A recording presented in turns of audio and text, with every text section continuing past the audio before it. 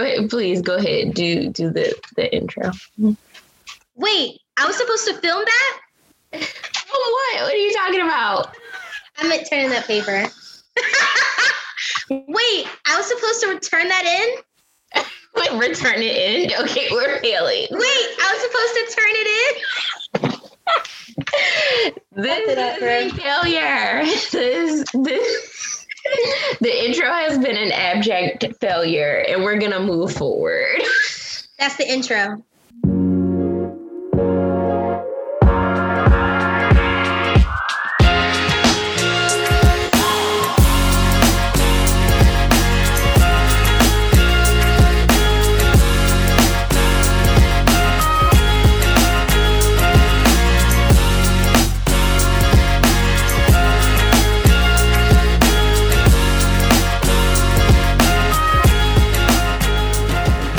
Hey, Tranisha.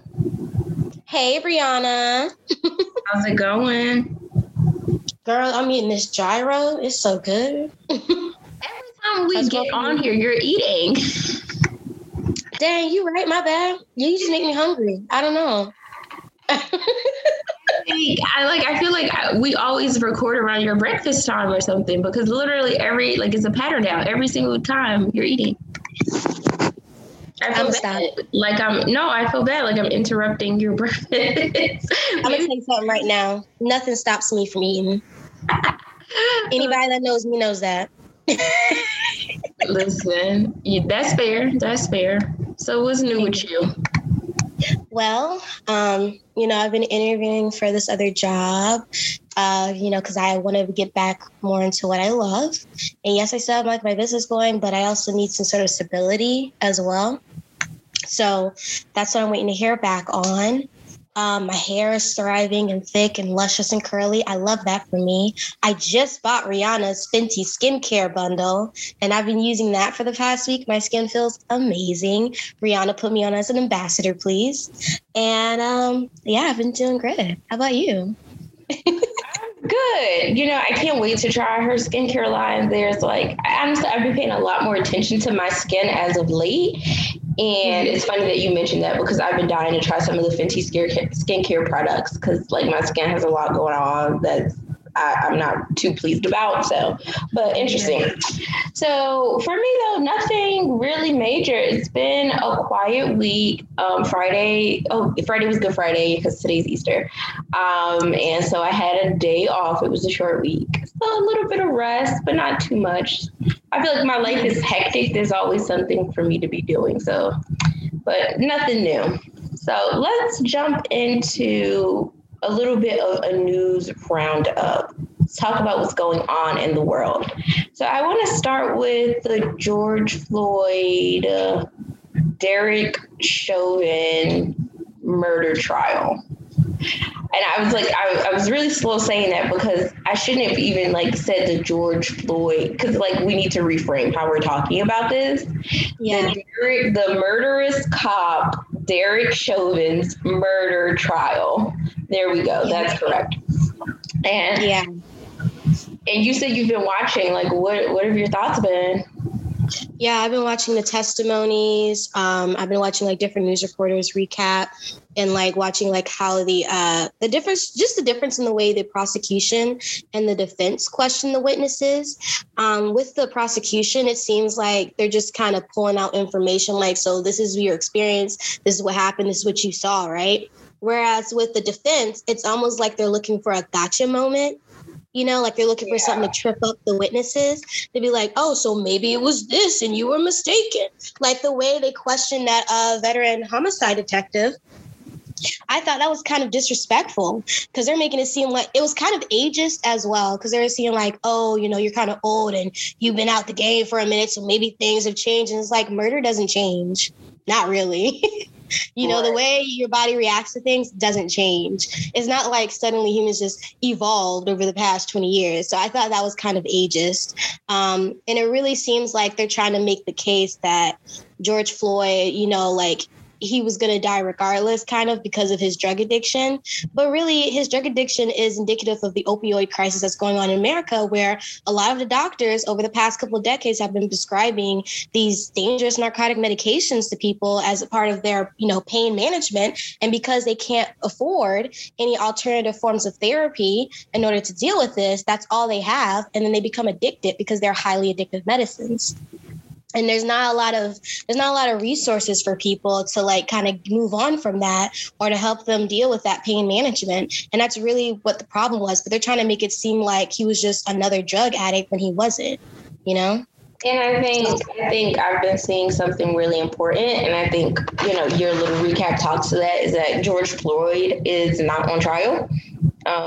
He didn't get a trial because you murdered him. So it doesn't matter what he didn't do, wasn't. It really is completely irrelevant to the fact that you murdered this man in the street. And I feel like that we don't have to get on a train of trying to defend his humanity or, humanize him, because that's just it. He was human, period. You know what I mean? But they do this for all of us. Every time we're murdered. Every single time they bring up our past. Oh, well, they did this in the past. It's like, if I jaywalked one time, does that make it okay that you murdered me? They did that for Breonna Taylor, talking about her boyfriend's shady past or connection, even though it really wasn't him. It was like her ex or something like that. And then they did that with, what's his name? Michael Brown? You know what I'm talking about? Yeah, they did that with him about how he had, he had some petty theft in his past at one point as a teenager. That's nothing. And it's not deserving of being murdered. And they always do this. But yeah, I just, I've been watching it and I think it's interesting. So Cher had posted this tweet, and the tweet essentially said something, and like there was a little bit like of a backlash. Essentially, she said that like her mom was watching it and they were talking about it, the trial. And she said, I just can't help but think, what if I was there? Maybe there would have been a different outcome. So I'm, paraphrasing, but essentially she said something like that. And like people came for her as the way that they do on the internet. And so we talked about this a little offline, but I wanted to know like your thoughts. Like, were people wrong? Like, was she wrong? Were people wrong for coming for her? I think it's admirable that she felt like she could have stopped something horrible from happening. But I also think it's foolish to just assume that her presence would have changed the outcome, when clearly the presence of other people, such as someone who was a trained MMA fighter, who's a professional, who knows what he's talking about and know what he saw, or the fact that there was a firefighter / EMT there as well that was also pointing out the health danger. Your presence clearly would not have stopped the situation if their presence couldn't. And they're actually trained professionals that knew what they were seeing. So I think it's admirable that's what you thought, but I also think it's naive to think that you would have been able to influence the outcome in that way. I agree. I think I see a lot of people kind of standing up for her and saying, like she's an ally.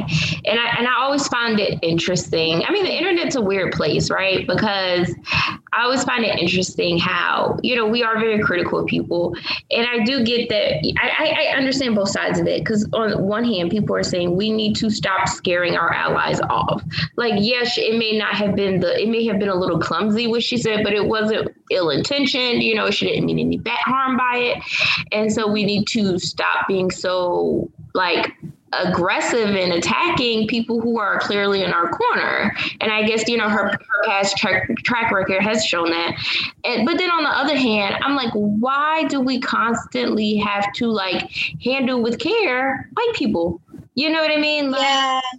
I mean, she's giving off some very white savior vibes, but and that's what people were saying. That's exactly what people were saying. Like, girl, like, we do not, like, this is unnecessary. It isn't helpful. I get you were trying to say something positive, but it just, sometimes you can just be quiet, But I get it. I do get that. On the other hand, some white people may feel like, okay, I don't know what to do because everything I do seems to be wrong. But I also feel like it's not, like, is it our responsibility to, like, to manage your feelings on these issues when we're already dealing with so much emotional trauma from having to literally witness people be murdered time and time again with no justice? I don't know. Obviously. No, it's not a responsibility. No, it's not a responsibility. And also, just one last added thing. When you do things like that, you suddenly shift the conversation to you and you kind of make it about you. And you put this idea out there that somehow your presence, that just your existence was so life-changing that you one person would have been able to stop this. You know, it takes the focus away from the fact that this person murdered another person because of racism. Now it's suddenly, well, if Cher was there, she would have stopped it. No, she wouldn't have. That's not what would have happened. Let's stop pretending. We want our allies to be there, but there's a time and a place. There's a time and a place to say things, and there's a time and a place to do things. And that was neither the time nor the place. I think that's fair. So I think that's incredibly fair. So another thing I saw that made me incredibly sad this week, I feel like we're starting with so much bad news. I hate that, but it is what it is. Another thing that made me two more things made me incredibly sad. One, I see that DMX is in the hospital fighting for his life. That makes me really sad. And then the Georgia voting bill has been getting a lot of attention because it's horrendous. And I feel like, both of those things have really frustrated me this week. One, DMX, he has been dealing with substance abuse issues for a very long time. And I think I made the mistake of reading the comment section in the NPR story about it and just the lack of empathy. And I think it also talks about the difference in the way that sort of drug addict or, addiction is talked about when it's a white person versus when it's a Black person. Because I feel like there's now all the sympathy in the world for victims of the opioid crisis and people who are, dealing with addiction now. But even still, when it's a Black person, that sympathy is now completely missing. I don't know if you noticed that difference too. No, I definitely noticed it because it's always you brought this on yourself. Yeah. They always make it seem like, oh, this is your fault. And it's like, can you have some empathy? Yeah. Where's the humanity? Yeah. And so, I pray that he can pull through and that maybe this will be, the start of, listen, I am a believer. I believe God can work miracles, and maybe this will be his miracle, you know what I mean? And he'll be able to start his life anew, and kick his addiction and his habits and, go on to do something positive. But, my thoughts and prayers are definitely with him because that's really sad. He is a strong believer. I know that because I don't know if you remember a couple of years ago, he started doing gospel music. First of all, DMX doing gospel music, you have to listen to Brianna. Even in spite of his addiction, he has always been very steadfast vocally in about his faith. You know what I mean? Yeah. Really hope that that it all works out for him. I'm thinking about him. Now on to this Georgia voting bill law. I'm so frustrated because it's horrendous. They are so essentially this last election, the Democrats, Georgia, all eyes were on Georgia because Georgia really just came through in clutch, right? Came in clutch. They mobilized in amazing numbers. That's why Stacey Abrams is getting so much praise because she really worked to help fight voter suppression, to help get people who should have already been voting into the conversation, but by helping to remove some of those barriers. And so all eyes have been on Georgia for quite a while now. And in response to them being big losers, them being Republicans in the last election cycle, they have now responded by passing this bill. Governor Kemp signed this bill, severely restricting people's access to voting. And when you think about it, when you read in between the lines, you realize that a lot of these penalties or a lot of these things that they put in place are going to disproportionately affect people of color and Black people. And so now they are getting some backlash, some public backlash from corporations like Delta, who's headquartered in Georgia, I believe, has spoken out. The MLB moved one of their games away from Atlanta in response. Yeah. The All-Star game. That would have brought a lot of money to Georgia. That would have brought a lot of money. Exactly. And so now people are speaking out. And I think this is interesting. I think for a while now, corporations have realized that they have to play in this role. You know what I mean? That they can't separate their status as a corporation from the things that are happening in the society in which they operate. And I've been fascinated to kind of see this evolve. And I think this is a new one, though. I've yet to see, this is my first time seeing corporations speak up and say, hey, I don't like this law. So that's interesting. Yeah, that is interesting. That's true. So let's talk about a couple things that are in the bill. Oh, no, you go ahead. Oh, sorry. I don't know if you remember, but the state representative, I can't remember her name. I wish I could. She was trying to be there while the governor was signing the bill into effect. Yes. And then he had her arrested. First, he locked the door so that she couldn't get in. And she was knocking on the door like, hey, let me in. I want to be there to like see the signing of the bill as well, you know. And they wouldn't let her in. And they had the police officers arrest her. I saw the clip that her friends had took on their phone. And like, she wasn't even being like aggressive or anything. She's just like, hey, like, you know, let me in. And they removed her. And her friends are like, why are you arresting her? Why are you arresting her? And the police officers are just stone-faced. They say nothing. And then later on, you see that the governor and his aides, you know, released statements saying, oh, she was kicking the officers and she was retaliating. She wasn't doing any of that, Brianna. She was just reacting like a normal person. She wasn't doing anything super wild or aggressive. And I feel like that just lets you know how racist this is, especially when you see that the people who were allowed in there were all old white men. I mean, I just think that's crazy.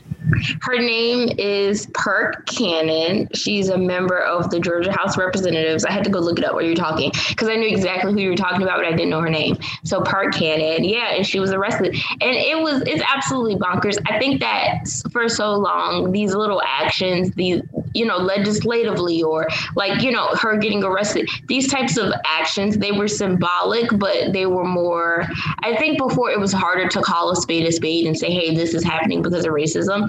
And one thing I appreciate about now is that like people are less afraid to be like, oh, hey, guess what? This is racism. Like, you know what I mean? Like you can dress it up as like a present or something, but it's really just a pile of shit. You know what I mean?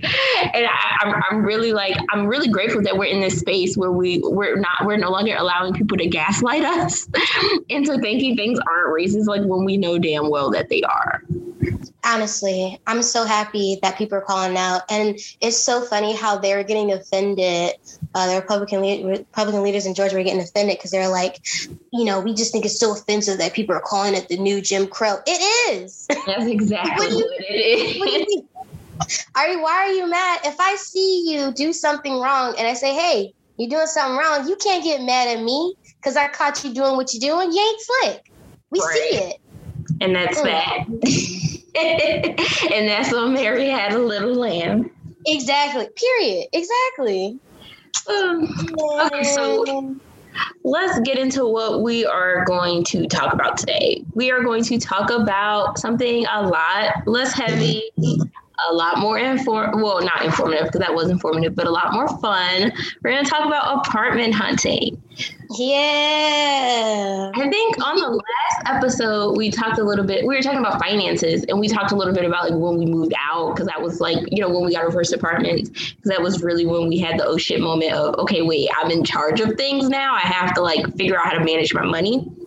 Wow. So the listeners, if they heard that episode, they know a little bit of how we, you know, ended up in our first apartment. But I wanted to like dig deep though, because one thing living in Boston has taught me, and I lived in Boston for a year, is that we have it pretty darn good in Florida when it comes to apartment hunting. And I know you're probably like, wait, what? But no, trust me, it's true. So I've had like the privilege of living in a bunch of different states. And like Boston is a completely different animal. Like I've never seen anything like it. Can I give you an example? Yeah. So typically when you move into an apartment in Boston, you are required to put down, you know, some like security deposits, things like that. That's pretty common. But they take it to another level here. When we moved into our apartment in Boston, like right outside of Cambridge and Belmont, we had to pay a security deposit We had to pay first month, last month. We had to pay, I believe, a key change fee. Or no. We didn't have to pay a key change fee, but I've seen plenty of apartments that require that. And we had to pay a realtor fee. So you have to pay the realtor that the homeowner is using to rent out the place. So you have to pay 2 months rent before you move in? Yes. That I've only ever seen that happen. The only time I've seen that happen in Florida is when it's an international student and they're from studying abroad. That's the only time I've ever seen that happen in Florida. That's so crazy. And here's the thing. That isn't like some weird precaution where if you don't have enough credit or your credit isn't great, they're like, okay, well, we're going to need a little bit more because we're not sure we can trust you. No, like this is like common practice. Like this is like commonplace. Like I have excellent credit. I have, great income. So it wasn't like, I'm not sure you can afford this, so I need a little extra. Like, no, that's just the norm. Like that's how it is here. Now, compared to Florida, the experience is so much different. Like it's night and day. Like tell the listeners about it. Oh, yeah. So in Florida, first of all, finding good apartments at a good price is trashy. 0 out of 10 recommendations. Just because the prices that they're charging, I personally don't think they're worth it, to be honest with you. I also don't think that the service is worth it, but I do see that they can be way more reasonable in pricing compared to like other places. You only have to pay your security deposit, sometimes not even a full security deposit. I've been in an apartment where I only paid for like a security bond and it was like $100 and that was it. Yeah. Whereas I moved into apartments for like $250. Yeah. Yeah, $250 sometimes, but sometimes unless you do a security bond instead, it's just non-refundable. So when you move out, you don't get it back. And it's just like an interview process with like, the leasing office. You go in the leasing office, say, hey, I want an apartment. They take you on a tour. They show you the different apartment layouts, the pricing. Okay. Then you bring them your pay stubs from the past 2 months. Okay. They go over that. They approve you. They do your credit check. And then they say, okay, you've gotten in this apartment. And you don't really have to have a lot of credit history. You don't have to have that much money to really get approved into an apartment, to be honest with you. If you're making like at least $14, $15 an hour, you can find an apartment, no problem. And then all you have to pay is like your first month's rent, that security deposit, that's it. You move in. There's no key change fee, none of that. And you get to yell at the leasing office as much as you want. Honestly, the process is to me, it really is just simple. Like you can literally find an apartment. Like you like decide tomorrow I'm going to look at apartments and I want a new apartment tomorrow. You can like look online, find 5 apartment complexes that you like, make an appointment to see them all tomorrow, fill out the application, submit your things, and literally have an apartment by tomorrow. Yeah. It is so much easier, and like in Boston, like it's nothing like that. And it took me leaving and getting an apartment somewhere else to appreciate what you have to go through to get an apartment here. Like it's like no less than, you're not moving anywhere for no less than $5,000. Like unless you're doing like a roommate situation, you know what I mean? Like that might be a little bit different, but if you're like trying to move like into your own apartment, oh no, forget it.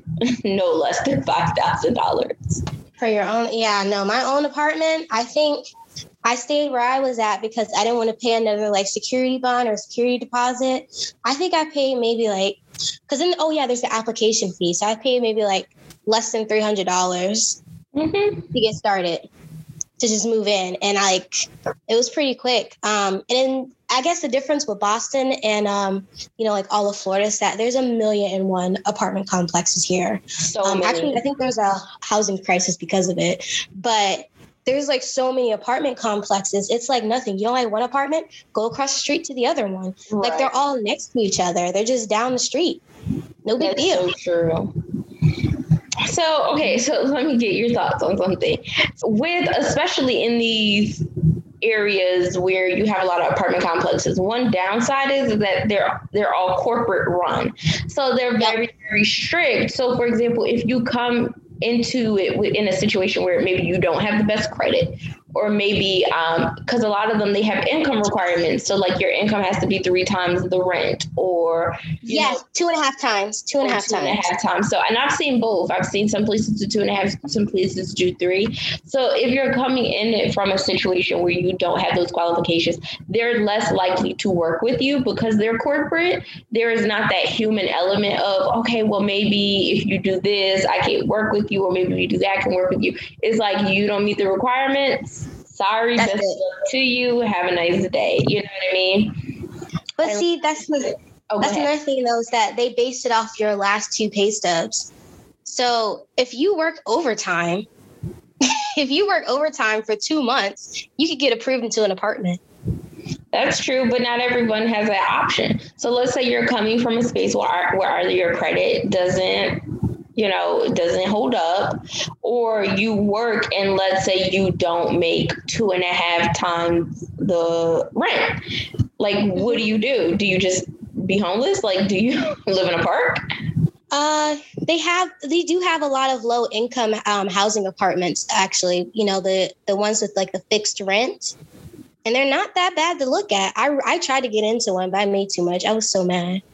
Listen, that's another thing coming. So I was born in New Jersey. I lived in Newark I lived in the East Orange area for most of my life. And it's a little hoodish. And so when I moved to Florida and I saw what their low income housing looked like, I'm not gonna lie, I was blown away. I was like, this is the quote unquote project. What? Yep. Yeah, girl. So they be looking nice sometimes. But I think that I will admit and say that there are situations where, for whatever reason, you can't qualify for low income housing, or it's not available to you. And at the same time, you can afford the 2.5 times the rent to qualify for an apartment. And so then your only options are to try and find maybe a private owner, somebody who isn't. And see if they're willing to work with you. Or if that's not an option, I've seen a lot of people taking the situation into their own hands and doing some probably less than legal things in order to qualify for an apartment. Like they have people make check stubs for them. Have you heard of that? Not until today. If I know now, I could have been in some nice places. And listen, I feel like when you talk about the morality of it, right? So obviously you're lying, and in order to get into an apartment. So these corporations are suddenly losing their next paycheck because of it? They're not. And here's my thing: like, when it is the difference of being in a warm, sheltered environment, safe environment, and being on the street, I'm always going to look the other way. You know what I mean? Like, you cannot tie, like, the way we approach housing in this country is just crazy. You know what I mean? There's a total lack of affordable housing. Housing is such a commodity. It's a necessary point of survival. Like, you need a house to live. You need a house you deserve a house that's safe, that can keep you warm, and you know what I mean, isn't like a bucket of trash. Like, everybody deserves decent housing, affordable housing, and that just isn't something that's a priority in this country. We really don't care that, like, we're literally tripping over homeless people, like, walking in our cities. And I feel like when you have that, I do what you got to do. You know what I mean? That's what I'm saying. What? You talking about morality? What's the morality in not making affordable housing? There is none, and exactly. And I feel like once you add it into the conversation, I feel like I'm like, okay, people are like, there are people who sell on the interwebs. There are people who sell check stubs, people who sell job verification statements. And I'm just like, hey, you need some place to live, don't you? Exactly. But I found that interesting. And I feel really fortunate that I've never had to be in the position to make that kind of choice. But I feel like we cannot deny that there are people out there, like, sometimes, like, you're stuck between a rock and a hard place. Like, I literally need a place to lay my head at night that isn't a park bench. Yeah. Oh, but see, you can't even do that. The police will make you move. And then where are you supposed to lay your head? That's true. And not every homeless shelter has space for everybody.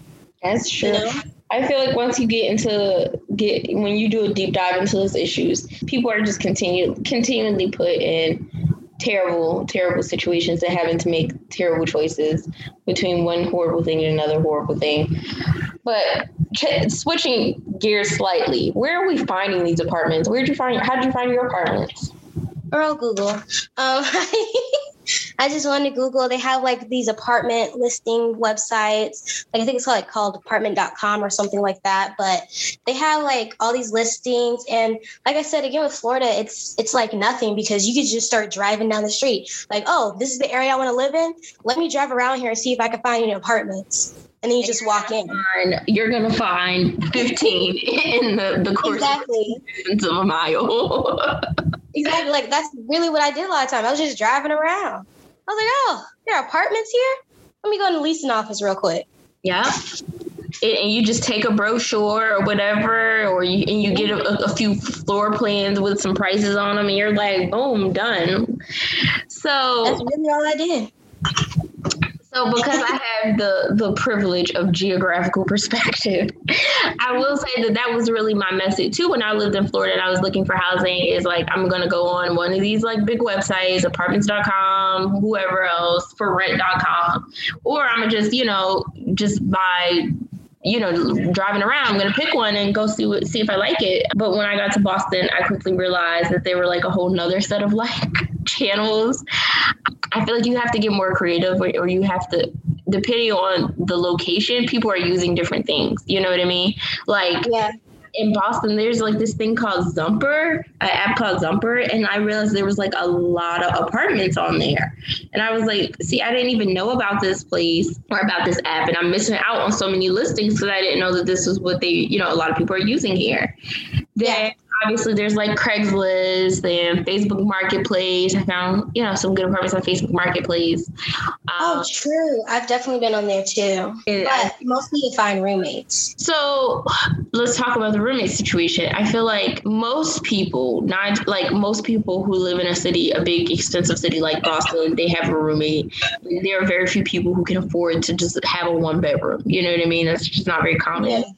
So you're right. You have to find a roommate. And like a lot of times there are like housing groups on Facebook, you know what I mean? Where people are saying like, hey, and they do this a lot in Tampa too, because when I was in college and you'd be looking for a place, there were always people saying, hey, we have an open room in our 3-bedroom. Like, we're looking for like this kind of roommate, somebody who's laid back, who doesn't mind pets, et cetera. And usually you can find like good housing in a lot of these like social media groups. Yep. So, that's how my roommate now, because I used to have my own apartment, but before I had my own apartment, I was looking to have a roommate, and that's how I found my roommate. I just used Facebook. And if you live near a university, sometimes there'll be like Facebook groups for people who go to that university that are looking for roommates. So I think mine was like Facebook, like USF roommate searching. And that's how I was able to find people that were in a similar situation to me. You're like, no, that's a really good point. And I feel like there's usually, if you're in a big city, there's always a university nearby where you can easily find some of these groups. Oh, yeah. That way you're finding like-minded people. I think that's the hardest part is finding like-minded people because there's so much that goes into finding a compatible roommate. So much. So little story time real quick. When I lived in off-campus housing in sort of like a off-campus student apartment, I had 2 roommates. And we got along well. It was fine. I didn't have any major issues. And I remember one summer, they both decided to go home because they were from other states. Like one of my roommates was from California and the other one was in Maryland. And so they both decided to go home for the summer and they decided to sublease their apartments, right? Without telling you? They told me, but they didn't like ask me. It basically was like, hey, just so you know, we're not going to be here this summer and we're going to sublet our apartment. Now, And then it was also like an under the table sublet, you know what I mean? Like it wasn't done to like official people. It was just kind of like, you know, hey, I know this girl, she's looking for a place, so she's gonna stay here. Oh, let's quickly tell them what subletting is in case they don't know. Okay, no, good point. So subletting is when you like rent out an apartment and you basically rent out the apartment that you're renting to someone else. And a lot of times, like depending on where you live or your apartment complex, they'll let you do this, but there's like fees and paperwork and stuff like that. Mm-hmm. And so a lot of people just like sublet under the table so they don't have to go through all of that. Yeah. And that's what my roommates did. And when I tell you, it was a nightmare. These two girls were so frustrating. Really? Girl, it was a mess. So here you have my two quiet roommates who left me. They had, you know, friends, but they never really had too many visitors. They never were up late. They didn't make a lot of noise. So really, they were kind of very good A+ roommates. Now in comes this one girl, right, who had just moved to Tampa. She was terrible. She did not clean up after herself. And there was like now mind you, she had just moved here, so she didn't really know too many people. She started like associating with like this riffraff in the complex. You said riffraff? Yes. Riffraff. Like these were people, like, sketch people who were really sketchy. And I'm like, and she would bring them into the apartment. Like these were her new friends. And I'm like, so first of all, I know you barely know these people because you just moved into town. So you don't know these people really. Right. We have these people in our apartment. So obviously I'm worried about like my stuff getting stolen, you know what I mean? Things like that. I don't know these people.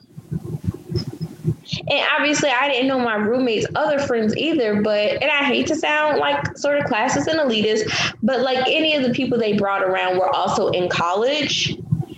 So I at least knew that like they probably weren't going to murder me. I don't know. But yeah, they had something to lose. Yeah, they had something to lose. And she wasn't in school. She didn't work. Like these people didn't go to our school. You know what I mean? So it's like I don't have any connections to these people that would make me feel slightly safer around them, with them being in the place where I lay my head. You know what I mean? Yeah. I feel that. Yeah. So I feel like roommates, it could be great or it could be a nightmare. You know, you just don't know. Oh, don't think that staying with a friend is going to suddenly make it better, because it doesn't. You have to pick the right friends for that. That's true. When I first moved off campus, I'm just going to say it. I was a terrible roommate, Brianna. Oh my gosh. I was a horrible roommate, mostly because you know, I don't know. I was just so excited to not have to do anything anymore that I didn't want to do. And then also I was like really depressed. So, you know, when you're like depressed, you're very messy. You don't pick up after yourself at all. You don't do anything extra, you know. And then I was always having people over. My TV was always up loud, you know, like I'll be borrowing people's stuff. Like I was such a bad roommate. And I thought that because I was staying with a friend, it was fine. It was not fine. We are not friends anymore. And that's really my fault. And I own that, you know. Sometimes a lot to be reflective.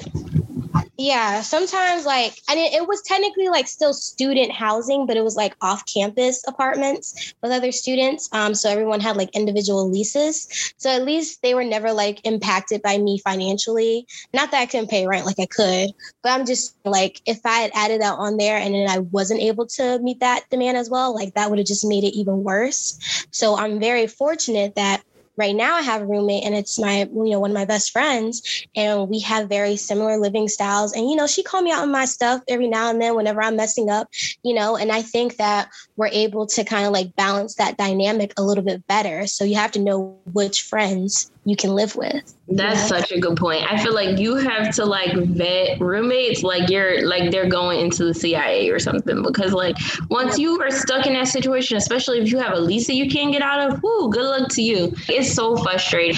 So let's jump into my apartment searching spreadsheet masterpiece. Let me tell you how I approach apartment searching. Are you ready? Yep. So I create a spreadsheet and it's very detailed. Okay. And this is going to show just how anal I am. But it really helps because if you're like looking at a bunch of apartments, after a while, they literally just start to like run together in your head. And then after a while, you can't remember which one had the nice closet, which one had the extra parking, you forget, you know what I mean? So you have to stay organized. So that's why when I am apartment searching, I create a spreadsheet, and every apartment I see, I write down the name of the apartment, the location. I write down if they were having any specials. I know like certain people can't relate to that, but like in Florida, a lot of time with the complexes, they'll be running like move-in specials, like, oh, move-in for nothing at all. You know what I mean? Or things like that. So if they had any specials, I write down like who I talked to when I went to see it. I like put any pictures that I took of that apartment in the spreadsheet. And I know some of you guys are like, that's too much. I'm not doing all that. But I feel like you have to figure out a way to remember each apartment. And then I'll write down like the pros, the cons, things that I like, things that I maybe didn't like. And I do that for every single apartment. So then that way, if I've seen 20 apartments, I'm making sure that I'm comparing apples to apples and oranges to oranges. You know what I mean?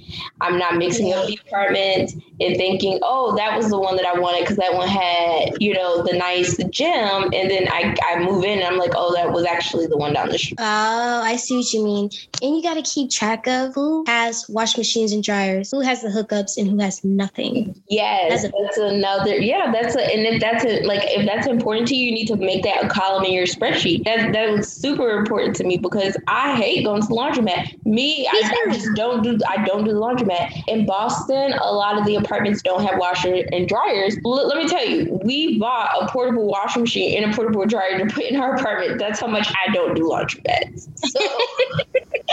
So literally things like that have to go on my spreadsheet, because if you say no, you don't have washer and dryer, then you're automatically getting, X off the list. Can I help you? Same thing with the gym. The gym isn't important to me, but the gym is really important to Michael. So if you don't have a good gym, already getting put off the list. You know what I mean? So you have to determine your criteria, what's a negotiable, what's a non-negotiable, and then you have to find a way to notate what apartments had what, so you remember. You know what I mean? Because I promise you, after 5 apartments, you're not going to remember which one had this or which one had that. Another thing, I feel like sometimes there are things that are harder to see during a tour, to know before you move in, but they're worth doing. Like talking to the neighbors and trying to meet the neighbors before you accept an apartment. Because what if you have the neighbor from hell? True. Or another thing is water pressure. I would literally say, I would ask, if at all possible, can I see a apartment that has a water turn on,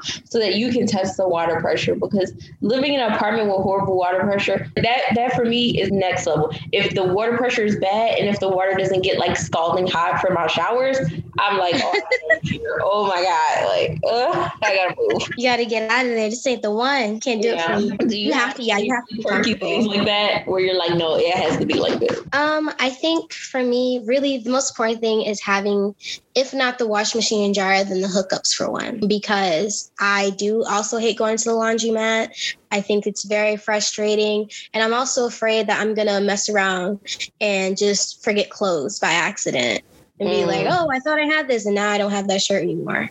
Another important thing. Oh, yes.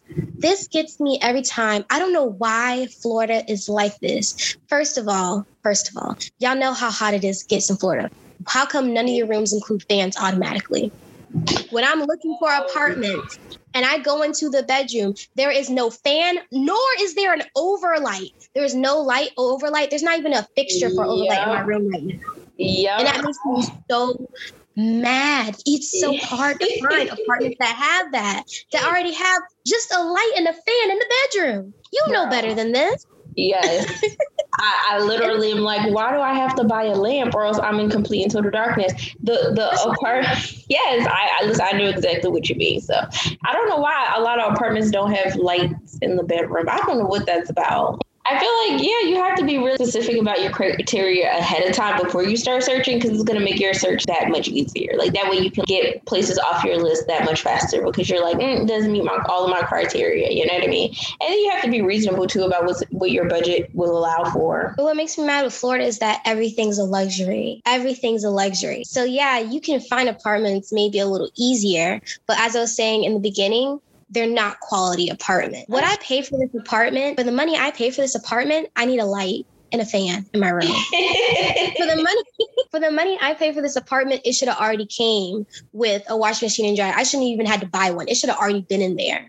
That's how I feel. Because if you're talking about getting overhead light in your rooms with the fan, that already upgrades it to a luxury apartment. And now instead of paying so I think me and my roommate, we pay to combined $1,300 for our apartment, right? Mm-hmm. If you wanted to get lights and a fan and with the wash machine and dryer in unit, you're already talking $1,400-$1,500 right there for that 2-bedroom apartment.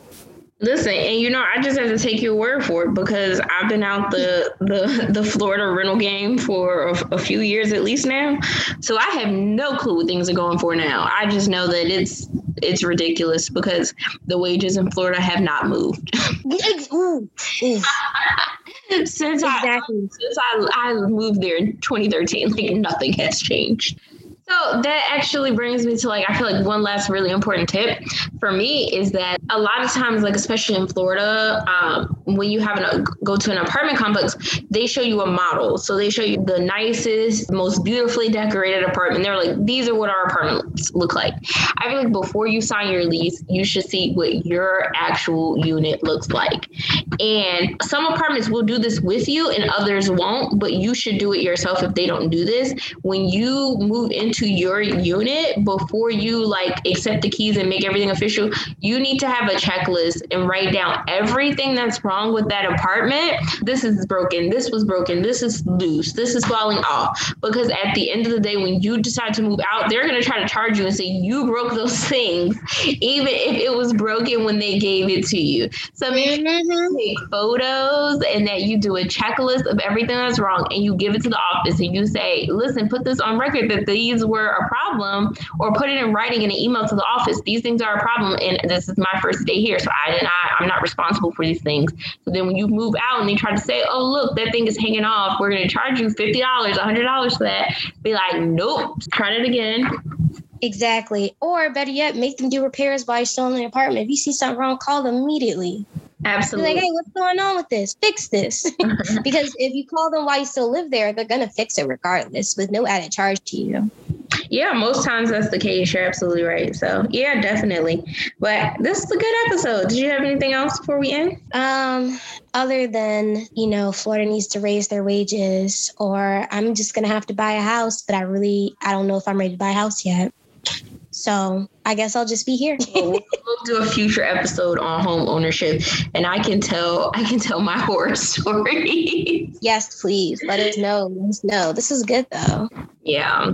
Well, bye guys. Bye. Unfortunately, after Tranisha and I recorded this episode, DMX passed away. It's so heartbreaking to have to go back and add this clip to the end of the episode, because we were obviously hoping for a different outcome. He meant so much to the hip hop community, and I've been touched to see the tributes and the dedications to him since his passing. This obviously sucks so hard, but rest in peace, DMX. And, we send our condolences to his family, his friends, and his fans.